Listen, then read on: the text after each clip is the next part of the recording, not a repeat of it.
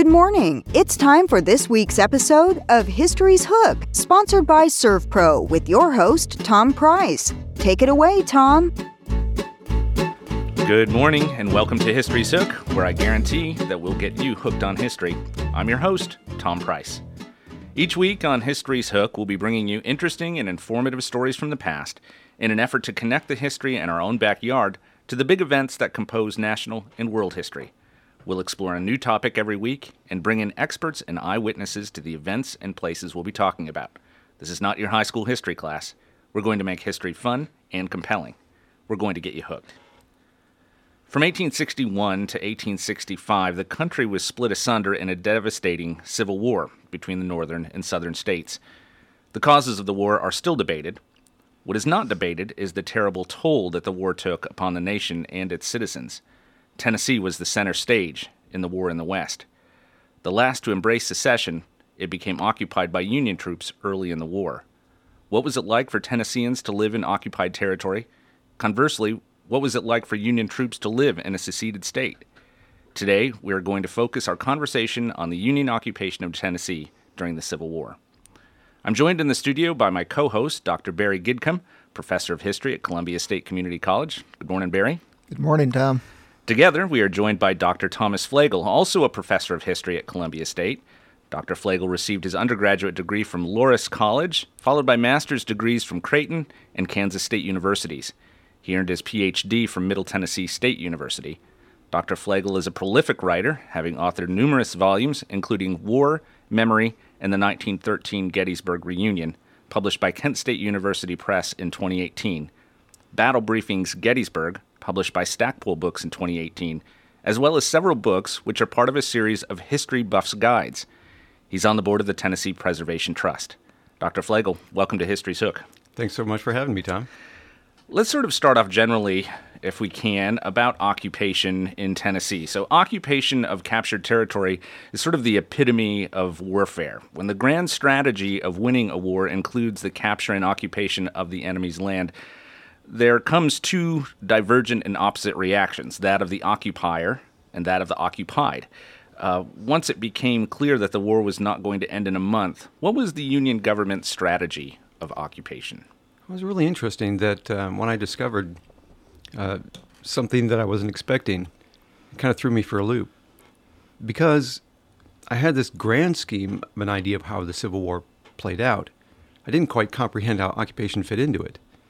Turns out the United States government was saying, aside from some bloodbaths we were not anticipating, and the creation of something we never had before, these things called national cemeteries, we think we're doing relatively well in the beginning of 1862. Well, for the Union, they were. They were reaching northern Alabama. They were making some inroads on the east, but on the west, where the majority of the population lives, free and enslaved, where most of the production is, where the largest city by far in the Confederacy exists, New Orleans.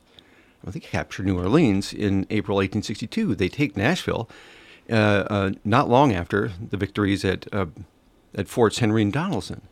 It's like everything's going great. And I just was so fixated on the Gettysburg aspect of it, I didn't realize there was an offensive that was twice as long and went twice as far as Lee's foray into Pennsylvania, that being Braxton Bragg's offensive in 1862, late 1862. He takes two massive armies, grabbing some of his troops all the way from the Gulf of Mexico, in some of the longest railroad transportation during the war, launches these from Alabama, a little bit from Mississippi, mostly from Georgia, and sweeps north. And so much of this ground that the Union had gained, they have to start surrendering. They maintain Nashville, they maintain Memphis, they maintain New Orleans, but they lose just about everything else. And as the Confederates sweep forward, they're going all the way into Kentucky. And there are people in Indiana, Illinois, and Ohio going, oh, we're next. These guys are going to come sweeping over us. Everything we've been doing to them, they're going to do to our hometown. And the problem about this is, friend or foe, these are armies in the tens of thousands. Your city, your town is going to be eaten clean. There's going to be arson. There's going to be death and destruction. Oftentimes, these massive roaming snakes leave your area, and then it's gutted of food, gutted of animals, and it's the civilian population that has to deal with thousands upon thousands of wounded and dead. So when this all fizzles out in Perryville, the population of the North is still terribly scared. But we, in the modern era, going, well, it all kind of fizzled out. And Gettysburg is a lot more important. In reality, at that time, the federal government goes, oh, we're not going to do this again. That, in late 1862, in response to Bragg's offensive, the Union Army and the Union government goes, we're going to do something different. Every piece of ground we're going to take, we're going to plant ourselves. And we are not leaving. And this is especially for major transportation sites in major cities, including most of the major cities in Tennessee. So there is no strategy on a governmental level until that Confederate offensive ends. Yes, and even then in 1862, late 1862, early 1863, the federal government's going, well, we don't necessarily know how to do this. We're not big into occupation. The war with Mexico was over so quick, we didn't have to occupy that area long. That was going to be my next question. So I find it fascinating. So for many of those in leadership positions, be it politically or militarily, their experience in warfare comes from the U.S.-Mexican War, really the first foreign war. President James K. Polk, a Tennessean, had a very defined occupation strategy in Mexico. He ordered that supplies that were needed by the occupying American army in far-off Mexico be purchased locally, that they were paying a fair price for what they needed. Looting was prohibited. It was strictly enforced. He sent Catholic chaplains with the army to comfort the Mexican populace who worried that the occupation of their land meant the loss of some of their most basic belief systems. Was any part of that Polk policy of occupation one of appeasement towards civilians, what would become known, I guess, in the 20th century as winning the hearts and minds of the people? Was any of that considered by the federal government during the Civil War? Largely it was a math problem in that, Barry, tell me, and Tom, how big was at its peak the United States Army when it was in Mexico? So the standing army leading up to the war was only about 2,000 altogether. It grows, more than doubles by the time they're in Mexico, but we're talking about much smaller numbers in the U.S.-Mexican War than what we're dealing with in the Civil War. And a lot of volunteer units from the states that would supplement that small regular army. Right. So at its peak, the Union occupation force in April of 1863 in Franklin was approximately 10,000. So that's in par with the entirety of the United States Army and Marines in Mexico. That in Franklin. And you're talking about tens of thousands more in Nashville and then support networks in Kentucky and St. Louis. This is such a massive acceleration of warfare. And keep in mind that there's nearly as many cattle and horses going along with these soldiers, and those animals eat 8 times as much as a human being does. And as a consequence, the United States Army has to experiment. They try some foraging, and that's one of the reasons why Middle Tennessee becomes such a central part of whether or not the United States is going to succeed in this. Their 2 big targets are capturing all of the Mississippi, especially of Vicksburg at this point, and capturing Atlanta. 3rd objective, Richmond. Well, with these 2 western critical targets, Middle Tennessee especially is so vital because cotton, tobacco, great. Can't eat it. This is the breadbasket of the West. This is where the number 1 producer in hogs, Middle Tennessee, in the entirety of the Deep South, or the South altogether. Second in horses production, just behind Texas, and Texas is so far away, transportation is not logical. Huge in beef cattle. And so there's a lot of confiscation very early on, but even then, things start to get picked clean. The interesting thing about that is, if you're anywhere near a road, if you're anywhere near a rail line, or anywhere near a river, your stuff's gone. If you are in the hinterlands, you're fine. About half of all Confederate area counties didn't see a thing. The vast majority of enslaved in the West never saw a Union soldier. But those who are on the transportation routes and those living in the towns and cities, the hubs of where these things are collected, they're going to get wiped clean. And as a consequence, over time, the United States Army goes, we have to transport in from where the food is safe, the North. And thankfully, the Midwest and the United States steam on river and rail industry is able to bring all that stuff in. But that's not until summer and fall of 1863. So there's a strange evolution, this ad hoc experimentation of when the United States is trying to figure out how do we feed ourselves, let alone occupy these places.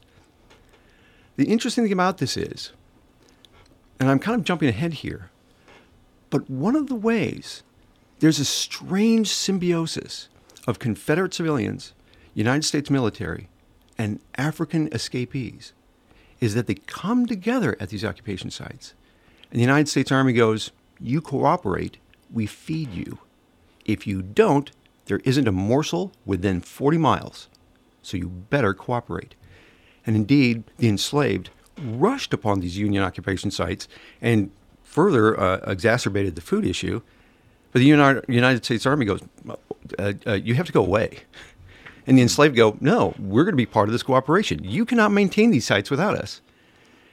And indeed, you have this strange combination of these three very disparate forces coming together in Franklin, Nashville, Memphis, Chattanooga. And it's hardly ever talked about. And I didn't know it existed until I worked on this. Yeah, it's interesting to me how the Union occupation forces in Middle Tennessee basically adopted a de facto emancipation policy, even though Tennessee was exempted from Lincoln's Emancipation Proclamation. It was one Union official said before the end of 1863 that slavery is dead in Tennessee. That's a brilliant point, and that's one of the ironies of this, is that I really think, I moved to Tennessee on purpose, largely because Barry and others hired me, and because here's where the Civil War is won and lost. The East is a stalemate. Thomas Connolly, the great historian, said, listen, Lee's got an easy job. He's got the ocean to his right, the Appalachians to his left, and just a handful of bridges and fords upon which the Union Army has to cross again and again and again. He's got a 150-mile front. There's a 1,000-mile front in the West. And Tennessee is where slavery truly dies. That the Union Army is essentially, I honestly think the Emancipation Proclamation is already recognizing what's in place. And in fact, there's an increased scholarship and evidence that indicates the Union Army did not free the slaves. The slaves freed themselves. They found any particular position. You know, when the Union Army passes through in 1862 and making all those inroads, most of the enslaved stay, well, this is a temporary thing. Here's where my family is. Why would I follow an army? They're heading toward a battle. But when there's fortifications, like in Columbia, especially in Franklin and Nashville, Memphis and Chattanooga, the enslaved in these areas start to say, well, there's a place where I can get a job. There's a place where I can hide behind lines. There's a place that needs me.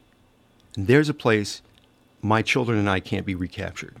We're going in. So the strategy of occupation really changes the game. I mean, it changes how the war is waged entirely.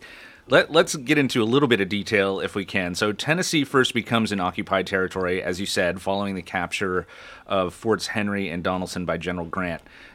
Describe how the policy of occupation then begins in Tennessee. You said they capture territory and then they aim to hold it at that point. So they're starting to build forts. What are the first large areas of fortifications in Tennessee, in Middle Tennessee? The largest stone fort anywhere in the United States, inland anyway, is Nashville. And then there's a multitude of other forts around, the main fort being Fort Negley that you can visit today. It's one of the greatest sites I've ever seen. Franklin itself has Fort Granger, but 6 other smaller forts around it. Murfreesboro becomes the largest inland earthen fort in the entire United States. The most protected cities on planet Earth are the Confederate Richmond, Washington, D.C., and Nashville. And when this happens, there's this strange but rather strong pattern. The first thing the Union Army does is we have to clear cut. And one of the reasons why there's this narrative of ultimate destruction in the Confederate civilian narrative is that the Union Army does come in and with African-American help lays waste to these forests. The Middle Tennessee used to be one of the greatest sources of hardwoods in the entire United States. For building construction, they were basically the I-beams, the steel industry, plus furniture and tools. Well, the Union Army starts wiping out this vast forest in order to create views where you can see for a long period of time. And so it does look like a desolate netherworld for the people who are living in these areas, like Murfreesboro, Franklin, and Nashville. The next is starting to build up these forts, these bastions that are so close to each other that they support each other. Any fort can fall, but the others will be able to cross current and slam away anybody who's trying to defend. And as a consequence, then you have these blisters on earth that are having, very few men are actually inside them, but there's encampments of tens of thousands around them, and mule and horse parks that go on for acres upon acres upon acres. This looks like the world is turned upside down. People walk into their cities and go, I don't recognize a place. In fact, I'm losing my bearings. I don't have landmarks anymore. There's some amazing photographs that were taken. George Bernard, I know, by 1864 is in Nashville, 1865, and takes some amazing, breathtaking photographs where you see some soldiers, but it's sort of a panoramic view of what used to be forests. It's as far as the eye can see are fields with tree stumps. It's exactly as you're describing them. What used to be these lush hardwood forests are now just clear cut to make these forts. To make Fort Negley specifically. You were kind enough to send me your introduction to a publication you're working on Union occupation, and I'm going to quote you if I can. I think this is brilliant. Union garrisons engineered their forts to be overt, unassailable expressions of power, much the same way Southern gentry fashioned a big house on their sprawling plantations. I think that's a wonderful description. These things, besides being supply centers and defensive works, are symbolic. This is the Union placing a foothold in the Confederacy, and it means something to everyone who has an opportunity to see these things. Yes, and I was previously describing how the Union Army would clear cut these areas so their artillery and guns and rifles would have a clear line of sight. But yeah, of course, the antithesis is true.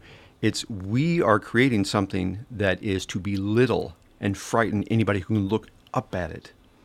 There was a young woman who lived in Nashville her family is very strongly Confederate. She especially. Teenagers, man, you want to talk about people who are very pro-Union or very pro-Confederate. Look at teenagers, especially females. And she comes back from Ohio where her father had sent her for safety. And she comes back and sees these hornets' nests and these glistening tubes of artillery. And she thinks, first, I don't recognize my hometown, and second, there's nothing we can do to remove these. Yeah. How did forts impact the towns and cities in which they were located? Far more than I had anticipated. My doctoral dissertation, I was just going to do Fort Granger up in Nashville, up in Franklin. And then I realized, I have to talk about more. And eventually I asked my professors, I think I need to cover the entirety of the Western theater. And they go, yeah, you probably do. Go find out what. Because there's no really good scholarship on forts yet for various reasons. And so I started looking into these. And the forts end up being, well, if you've ever been to a castle in Europe or have ever seen a castle anywhere, there's something called the keep, the very last center of defense. And that's what those actual forts, quote unquote, that you see are. And they're very rarely occupied by any troops. But that's the idea. If you are attacked, you go there. In reality, I start with chapter 1. What is a fort? There's the keep. And then outside of that, you have felled trees and sharpened ends, the barbed wire of its time. And beyond that, you have rifle pits. And beyond that, you have other smaller forts in support. And then beyond that, you have the camps and the mule parks and the horse parks and the cattle pens. And beyond that, you have the city or town itself. where the Union Army comes in and says, we not need that business, we need this government building, we need this school. We're going to turn these into headquarters and hospitals and supply depots. We're going to build other things too. There's entire blocks that are confiscated in Nashville. And they say, well, this is ours now. But we do need accountants. We do need farmers. We do need people who know how to fix harnesses. And so these become massive factories, if you will, where the Union actually starts doling out jobs to white and African American alike. And so these forts actually are these strange layers of defense that go out for miles. So when, and even beyond those miles, you will have picket lines, and beyond the picket lines, you will have cavalry surging around the area, keeping an eye out. So when you see a fort that is preserved around here, keep in mind that's just the keep. That's the center, the nucleus of a massive cell that reaches out for miles and miles. And there's other forts nearby doing the exact same thing. And they're all supporting each other. Mm-hmm. And in a sense, to the community in which they're found, and on the one side, they're destroying the community as it once was, but at the same time, it's becoming sort of an economic engine to that community as well. We're going to take a quick break, and when we come back, let's talk more about these forts. Don't go away. History's Hook, sponsored by ServPro, will be right back right after this brief commercial break. History's Hook, sponsored by ServPro, with your host, Tom Price, is back. Take it away, Tom. Welcome back to History's Hook. Today we're talking about Union occupation during the Civil War. I have joining me in the studio today my partner, Dr. Barry Gidcombe, professor of history at Columbia State Community College, along with Dr. Thomas Flegel, also a professor at Columbia State and an expert on Union occupation. Dr. Flegel, we're talking about these forts and how they're impacting the communities in which they're found. Who are building these forts? The answer is yes. Because it starts out with the Union Army, and then they realize we need people to maintain these. They're mostly earthen forts. It doesn't take much time and weather to start to wither away the walls. And then, of course, there's a tremendous amount of cleaning, cooking, and animal care, maintenance, construction. And then, so there's more and more of the, I'd say, office jobs, middle-class jobs, and laboring costs that are surrounded by anybody who declares loyalty to the Union by way of these written oaths. And again, many of these oaths are written so their families can eat. And the idea of having a job. Then the African-American enslaved start coming in, and they basically force themselves upon the Union Army and the Confederate civilians and say, we'll do the cooking, we'll do the cleaning. And the Union Army goes, as I said before, please go away. But they said, no, we can work for a lot less. We have a reason to be here. We're going to definitely be loyal to the Union, where it's not going to be some sort of guessing game with a written oath with the Confederate population. And so more and more African Americans start to build these forts. There's somewhere between 600 and 800 African Americans who die from exposure and starvation and illness up in Nashville alone, building the multitude of forts and miles of trench works that are constructed up there. That's how big tens of thousands, really. And if you ever see an enslaved person reaching for freedom, they're almost always within proximity of a fort. You talked about this landscape of occupation, beginning with the key and kind of working out. Where do the contraband camps fit in that landscape? That's a great question. And the interesting thing is the Union Army goes, where do we put them? And essentially there's, not unlike other issues, an ad hoc experimentation of this. And it's usually really close to the center of operations because that's where the labor is needed and that's where the African-American enslaved feel safest. For example, up in Nashville, and we see it elsewhere, in Memphis, in Chattanooga, up in Kentucky, there will be the fortification system. And the strongest part is where you will see the African-American enslaved escapees. They will be very close to the defenses for their own purposes, for safety. That's the safest place. And also, that's where they can get the junk, the refuse, anything that is tossed away, food-wise from the depots and kitchens, any scraps, old tents, uniforms, anything they can use. And they create their own little cities. So these contraband camps maybe have a house or two as headquarters where the officers will try to maintain some sort of order.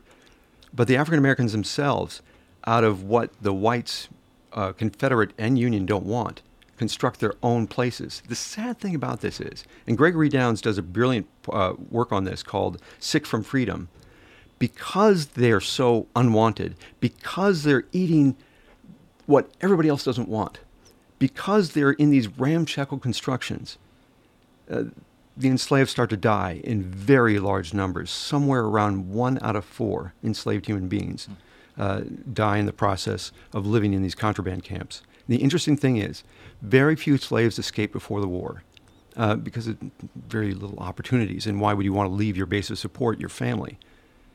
But when they do, it's almost always a young male, and it's almost always a young male looking for his family, not freedom, that had been sold somewhere else.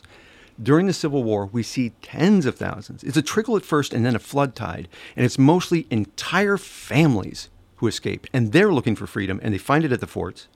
And it's almost always led by a middle-aged woman. Interesting. Let's talk about how the Union Army moves forward. So we have Fort Negley in Nashville, which becomes sort of the bastion of the West. Moving south into Franklin, Fort Granger becomes sort of the Union foothold there.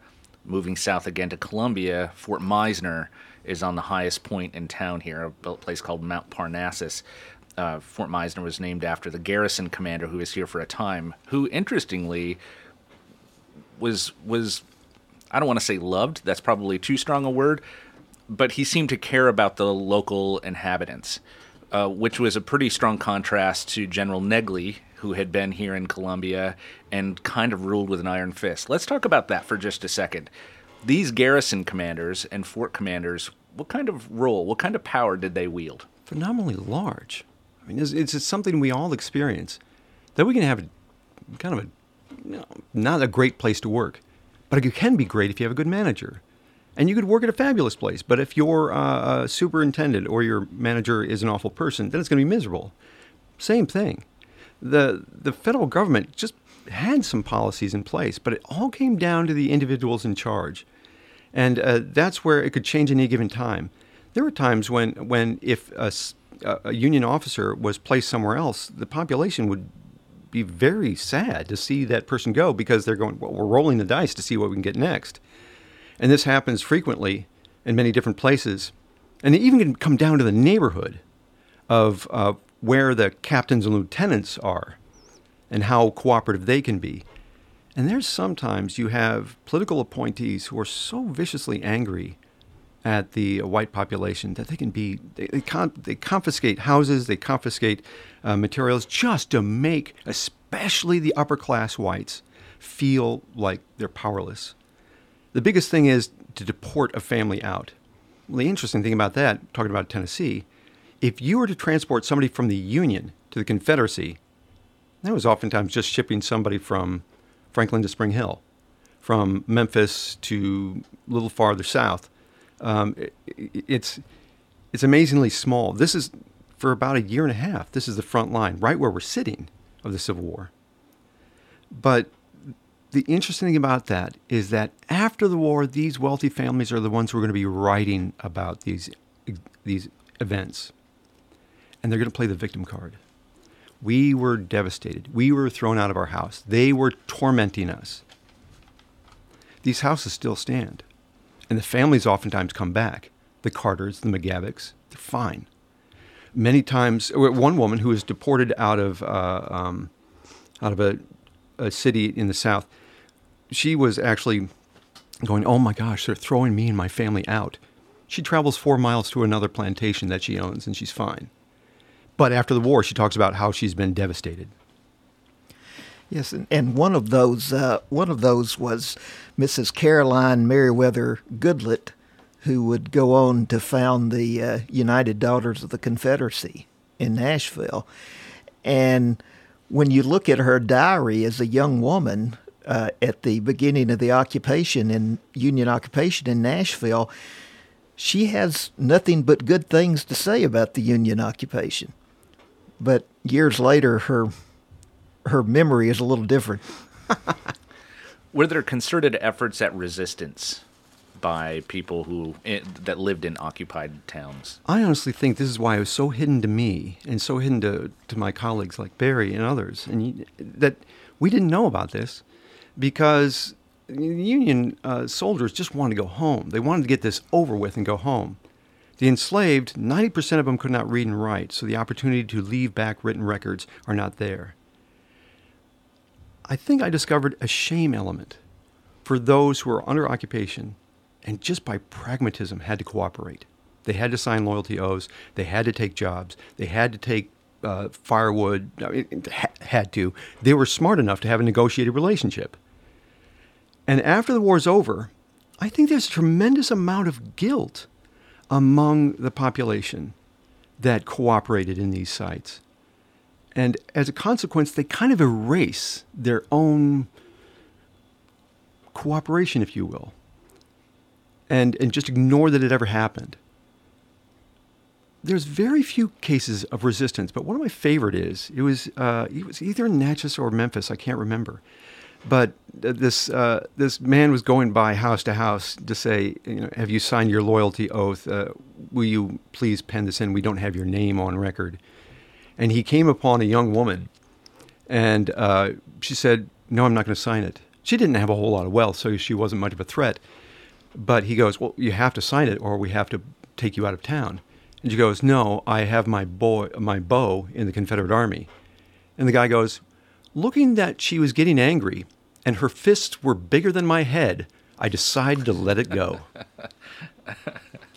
There was some violence even locally here. Columbia Mayor James Andrews killed 2 Union soldiers in the front door of his business here in Columbia. The soldiers were from the 14th Michigan and came in demanding money instead of provisions. He was in the habit of selling provisions to the occupying forces that were in town. Refusing, the soldiers became aggressive, and Andrews drew a pistol and shot them both dead. He was arrested and sent to Nashville, but was released just a few days later, presumably because he acted in self-defense. So this was not always amicable, this occupier versus occupied agreement, forced agreement by the people who lived here. It's fascinating. How do Union soldiers react to pro-Confederate citizenry? It's interesting. That story is so much in tune of what I saw again and again and again. Most of the commanding officers, they ruled in a different way. The provosts would have their own method of doing things, but the one thing they could generally agree on is we don't want disorder. They were very strict about having soldiers get drunk. They were very strict about soldiers ramshackling police. They said, if you do this, we lose control. You're creating internal issues. And many of these men are far away from home. They're not necessarily the strongest Unionists. Many were suckered into, and I say suckered into volunteering for the war because otherwise they'd be drafted and they couldn't pick where they go and they wouldn't get hundreds of dollars in incentive money. So there's a lot of frustration among certain types. And any community will have its bullies and its drunkards and its ne'er-do-wells. And they are sucked into this massive war. So there's a strange understanding between the officers and the population wherever they're existing. Let's just try to keep things calm. One issue that is not necessarily curtailed is by late 1863, 1864, when there's more and more African-American units. And the whites would go off into the field fighting the Confederate Army, and African-Americans become a higher and higher percentage of the populations garrisoning the forts, that many Union officers go, make as much noise as you want. We'll use noise night and day. You're transferring to a skirmish line. You're going out from the field back into the fort. You're moving from one camp to another. Make a lot of noise.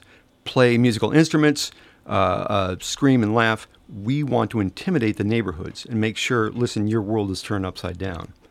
And that's it's a fascinating way, the way noise would be used.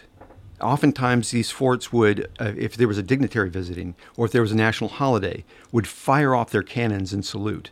There was this constant roar, this industrialism of these forts that imposed upon the population. This is one of the reasons why you were making a great point earlier before our break, that there is this massive, it's not unlike a construction site. You see a beautiful little field and forest, and the bulldozers come in. That's the Union Army. But then you have these houses and streets and infrastructure start to come up. It is shocking to see these places hyper-urbanized in a matter of months, and with all the problems of sewage and illness that happens, and the dead trees and dying animals. But in its place rises a city where people can be fed and people can find jobs. The population of Nashville essentially doubles in a matter of a year, for example. With Union occupation comes Union politics to these occupied towns. How does that play out? How does politics and bringing federal ideals, Republican ideals into occupied Tennessee have an impact on these communities and on Tennessee? It's really fascinating. There's a lot of Midwestern soldiers who are not pro-freedom for the enslaved. And that's something I think a lot of students in young ages don't quite get, north, south, and east and west. Most Northerners, especially Midwesterners, were not pro-slave. They were anti-slave owner. They were sick of seeing this quote-unquote democratic world have president after president being a very wealthy slave owner, landowner from the South. They go, wait. And this is something that's really fascinating that's come up in historiography in the last 10 years. And I missed it. It was right there in front of my face and I didn't see it. That in Europe, especially 1848, there's these revolutions left and right going, wait, we middle class and working class, it's a new world, new industries, new technology. Why is it that the landed gentry, the princes and the kings and the lords, are lording over us? That old world is gone. It's what you know. It's your engineering. It's your craftsmanship. It's your literacy, your education. Why is it somebody is more powerful simply because they inherited something? And then they have these revolutions and the Irish potato famine. And the Irish have good reason to hate the British because they're in the same plot. Why is it that these British can come over and own our land and basically make us their breadbasket and they're essentially enslaved and put us on such tiny plots of land? The only way we can survive with enough calories is to grow potatoes. So there's this animosity in Europe, especially among middle class and working class. And when 1848 erupts, where do so many of them move to? The United States, especially the Midwest. 7 out of 8 immigrants in the United States from Europe move to the North because they know they're just not going to make it in the South. If you don't own land and human beings, you're not going to make it. And you're going to be competing for jobs for people who aren't paid. This is not going to work. So they move to the North. And then they come here and they see senators and Supreme Court justices and presidents who are wealthy landowners. We go, we escaped Europe to get away from this. And now we see this again. And this war erupts, and many of these immigrants, German and Irish and Scandinavian and Polish, no, we're going to fight on the side of the middle class and the working class against the landed gentry. That's how they see the Civil War. And they come down here, and they do have this democratic Republican ideal. I think the most venomous and passionate soldiers in the Civil War are the immigrants, and 1 out of 4 Union soldiers were not born in the United States. That raises a point. Prior to the Civil War, in the North, you had the abolitionists. You also had the free soilers, and there's a difference there.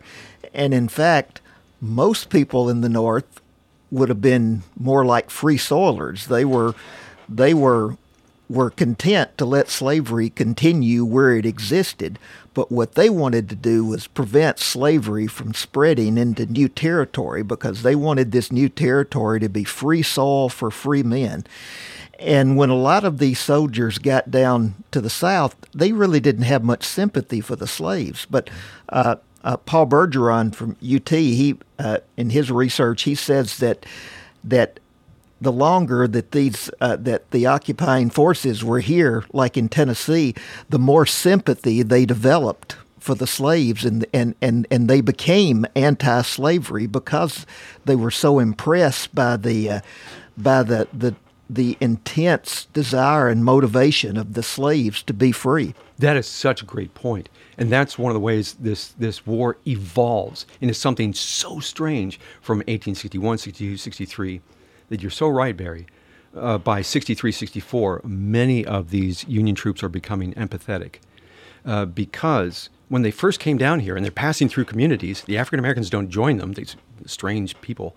And the white Union soldiers are going, well, this is going to be over quick. We're making such great progress. In fact, the amazing thing when they first come through, especially Tennessee, Union soldiers are going, great, man, this is warm, beautiful weather in February. I was freezing my Union suit off up in Michigan. And then they come down here and they're just fascinated by the beauty of the landscape, the warmth of the weather. Many men were gathering flowers they had never seen before and mailing them home. One guy actually from Minnesota takes some cotton bolls, and they're 2/3 of them of a cotton boll of seeds, and he sends it off to his wife and goes, plant this in northern Minnesota and see if you can get it to grow. They love this place.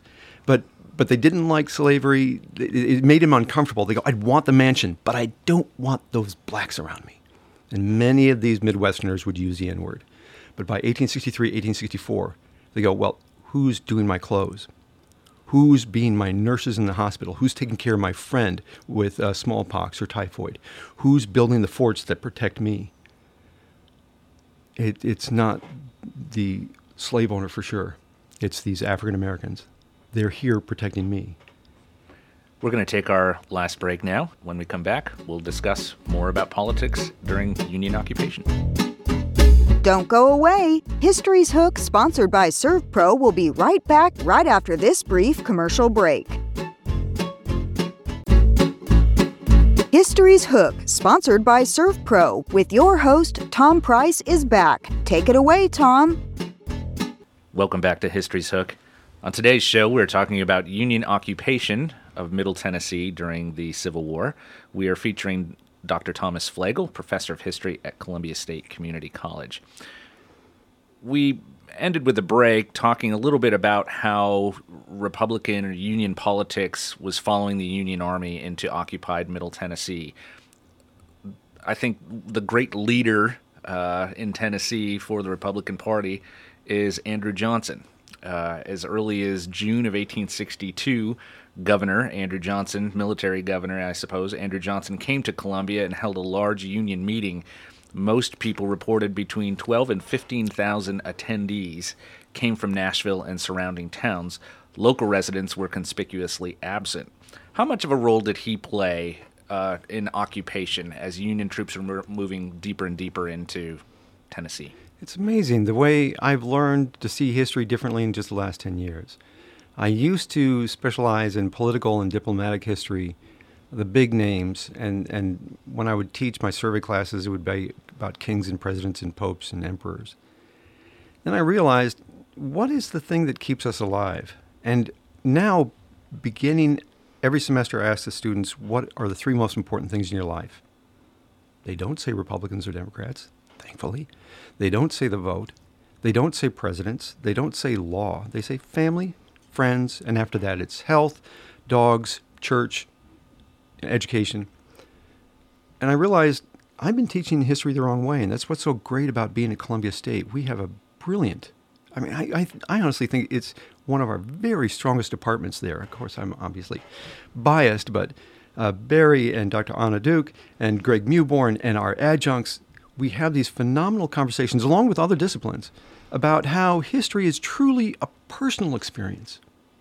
And I see this very much in my latest book about the Gettysburg Reunion of 1913, the 50th anniversary. I was always taught they were coming there to heal the nation. And then when I start looking, I go, wait, I'm not seeing something. I'm seeing something different. And after 2 years, it finally hit me at 2 o'clock in the morning. The veterans are there for each other. They can't and don't want to heal politically. They go, I can't do that, and I still hate my enemy. But that guy was at the same place I was and was a scared 18-year-old just like me. And then they would find each other and be able to share their stories and heal. We see this in Vietnam, Korea, World War II. Our veterans have terrible animosity toward those old governments, but they have incredible sympathy for the soldiers that they fought against. And we see this in reunions again and again and again. We look at that, interpret it, oh, these men are crying and hugging. This Vietnamese soldier and the US soldier, oh, the countries are healed. No, they're trying to heal on a personal basis. And that's so much what this war was. They didn't think about Andrew Johnson. They thought about who's going to take care of me and how can I survive till tomorrow. But the interesting thing about Andrew Johnson, when he does come to these places and he has these huge union rallies, nobody kowtows to him more than the local wealthy, because they want to hold on to their property, human and material. And so you see these guys who didn't volunteer for the war. They're sending their sons, no problem. They're giving money, no problem.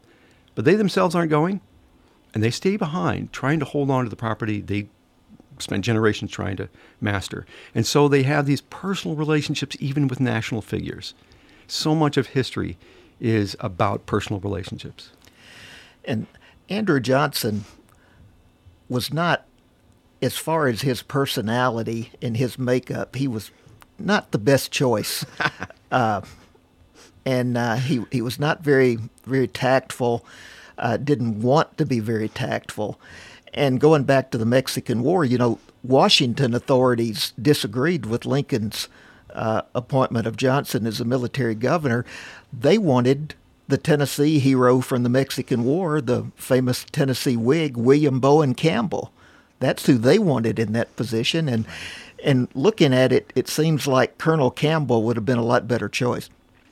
Yeah, and Barry has taught me and his students, it's interesting. We've had some relatively strong vice presidents, none stronger than Dick Cheney as of late, but that was essentially a useless position.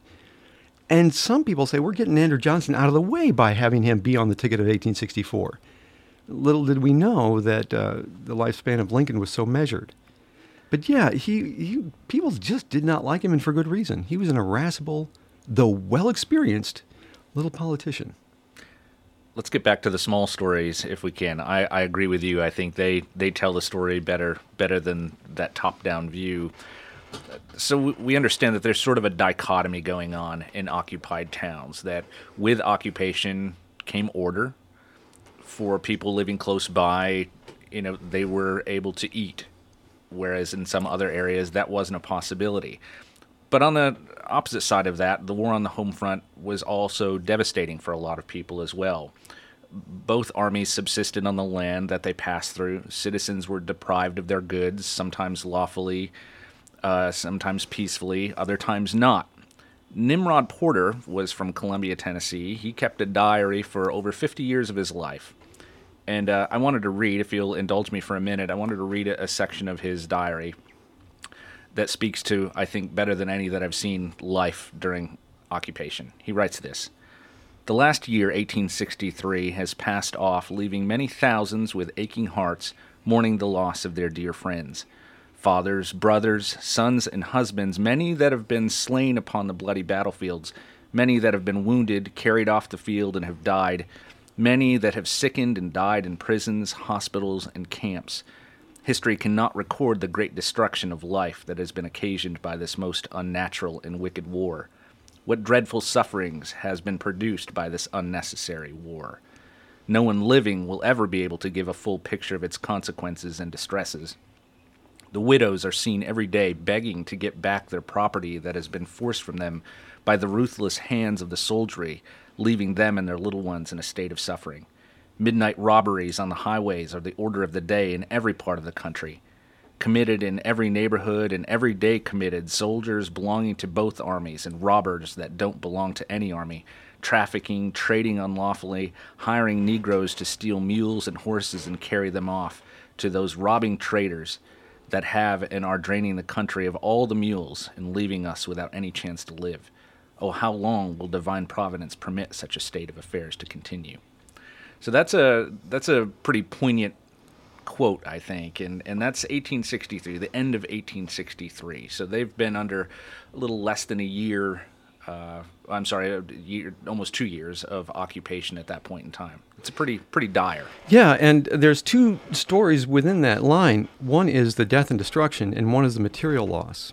On the material loss, Nimrod Porter does lose a lot, but he doesn't lose his life. And he doesn't lose much of his material, quite honestly. Many of those who are in wealthy positions to talk about this leave behind records about how terrible life was. Oh, somebody took our mules. Yeah, that's hard. Somebody took our horses.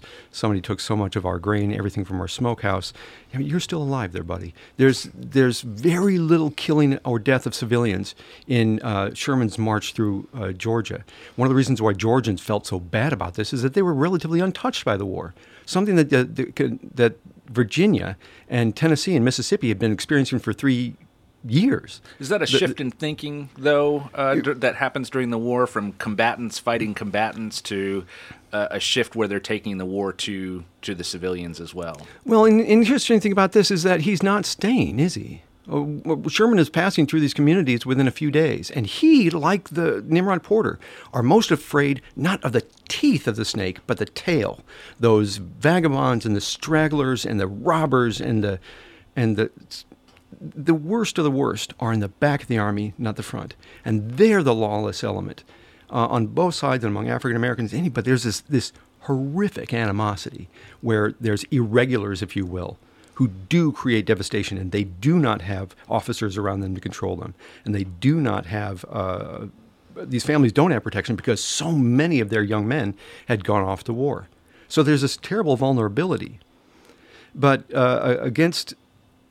but to the point of losing material, the wealthy would complain the most because they had the most to lose. Where 1 out of 4 African Americans who run to these forts to try to free their families, they're not thinking about themselves, they're thinking about their children. 1 out of 4 die. The interesting thing, one historian, I can't remember his name, but he realized there's one group that suffers no greater loss of death during the Civil War than before or after. They die at the same rate. And that is 18 to 44-year-old white women in the South.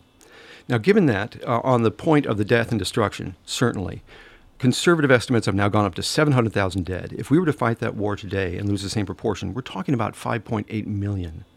That's everybody currently living in Iowa, Nebraska, North Dakota, and South Dakota combined. Just gone. And as Drew Gilpin Faust wrote in her brilliant book, This Republic of Suffering, the saddest thing about this is you could not go, if you were under occupation, could not go to find your loved one.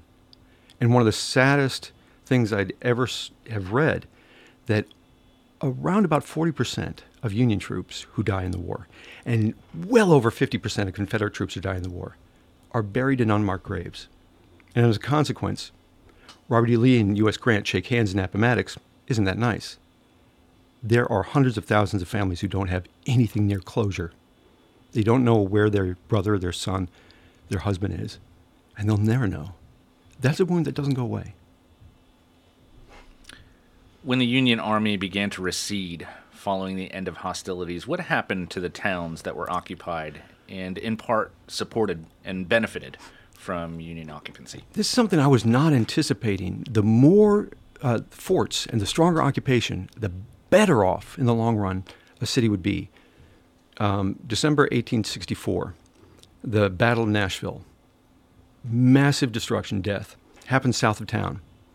In town, during the battle, the circus is in town and still goes on. There are plays and all kinds of shops and markets. They're open. They're functioning fine because the Union shell around the south of Nashville is so strongly constructed. And many of these places, like Franklin, Tennessee, actually has more shops and businesses in the summer of 1865 than they had in the summer of 1860.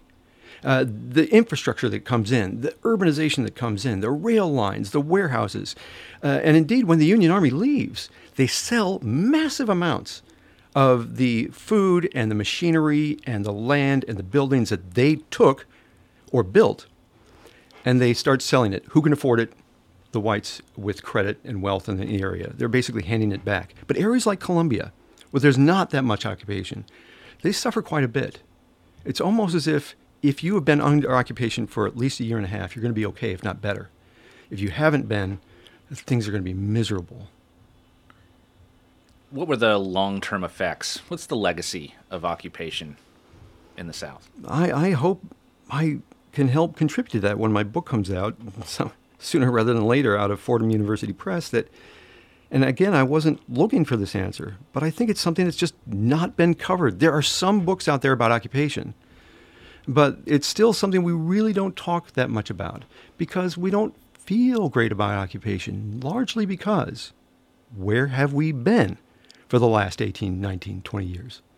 Afghanistan, Iraq. Things have not been going well. We don't have these brave battles, these decisive fights of good and evil. We don't have this clear-cut victory. It's not ending.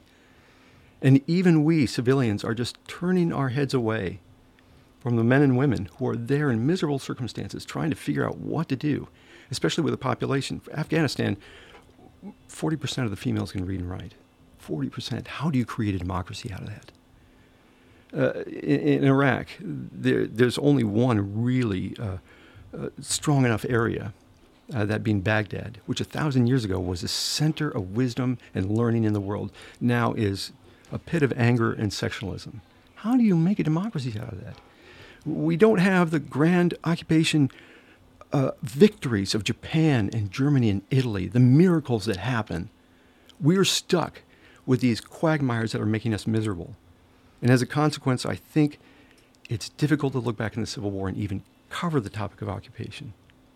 You certainly made me think differently about the Civil War and how it evolved based on occupation. It absolutely was not on my radar as being that important facet of that era. Incredible work. What's the name of your book when it comes out? I didn't pick this title. The working title from my editor, he said, how the North won the Civil War. Union forts and Confederate occupation. That's great. We'll look forward to it when it comes out. Thank you, Dr. Flegel. Thank you. We're going to end the show with this quote from diarist Nimrod Porter. Farewell to the year 1865. It has been a year of great trouble, disaster, and distress for the poor, unfortunate people of the southern states, particularly Tennessee. Many thousands are doomed in penury, want, and premature death. Many, many have died occasioned by the same cause. Now peace is proclaimed and endeavored to be established. We went through the dangerous trials. Our lives have been spared us by the kind hand of Providence alone. The war has gone the way all of us are obliged to go, only to be known to the past. Thank you to our sponsor, ServPro of Murray and Giles County, for their support. On behalf of Dr. Barry Gidcombe, thank you for listening. We'll be back next week with another edition of History's Hook. Thank you for listening to History's Hook with Tom Price. We hoped you enjoyed today's show. Be sure to tune in every Friday at 10 a.m. right here on WKRM 103.7 FM for a journey through time. Today's edition of History's Hook was sponsored by ServPro of Murray and Giles County. ServPro, faster to any disaster.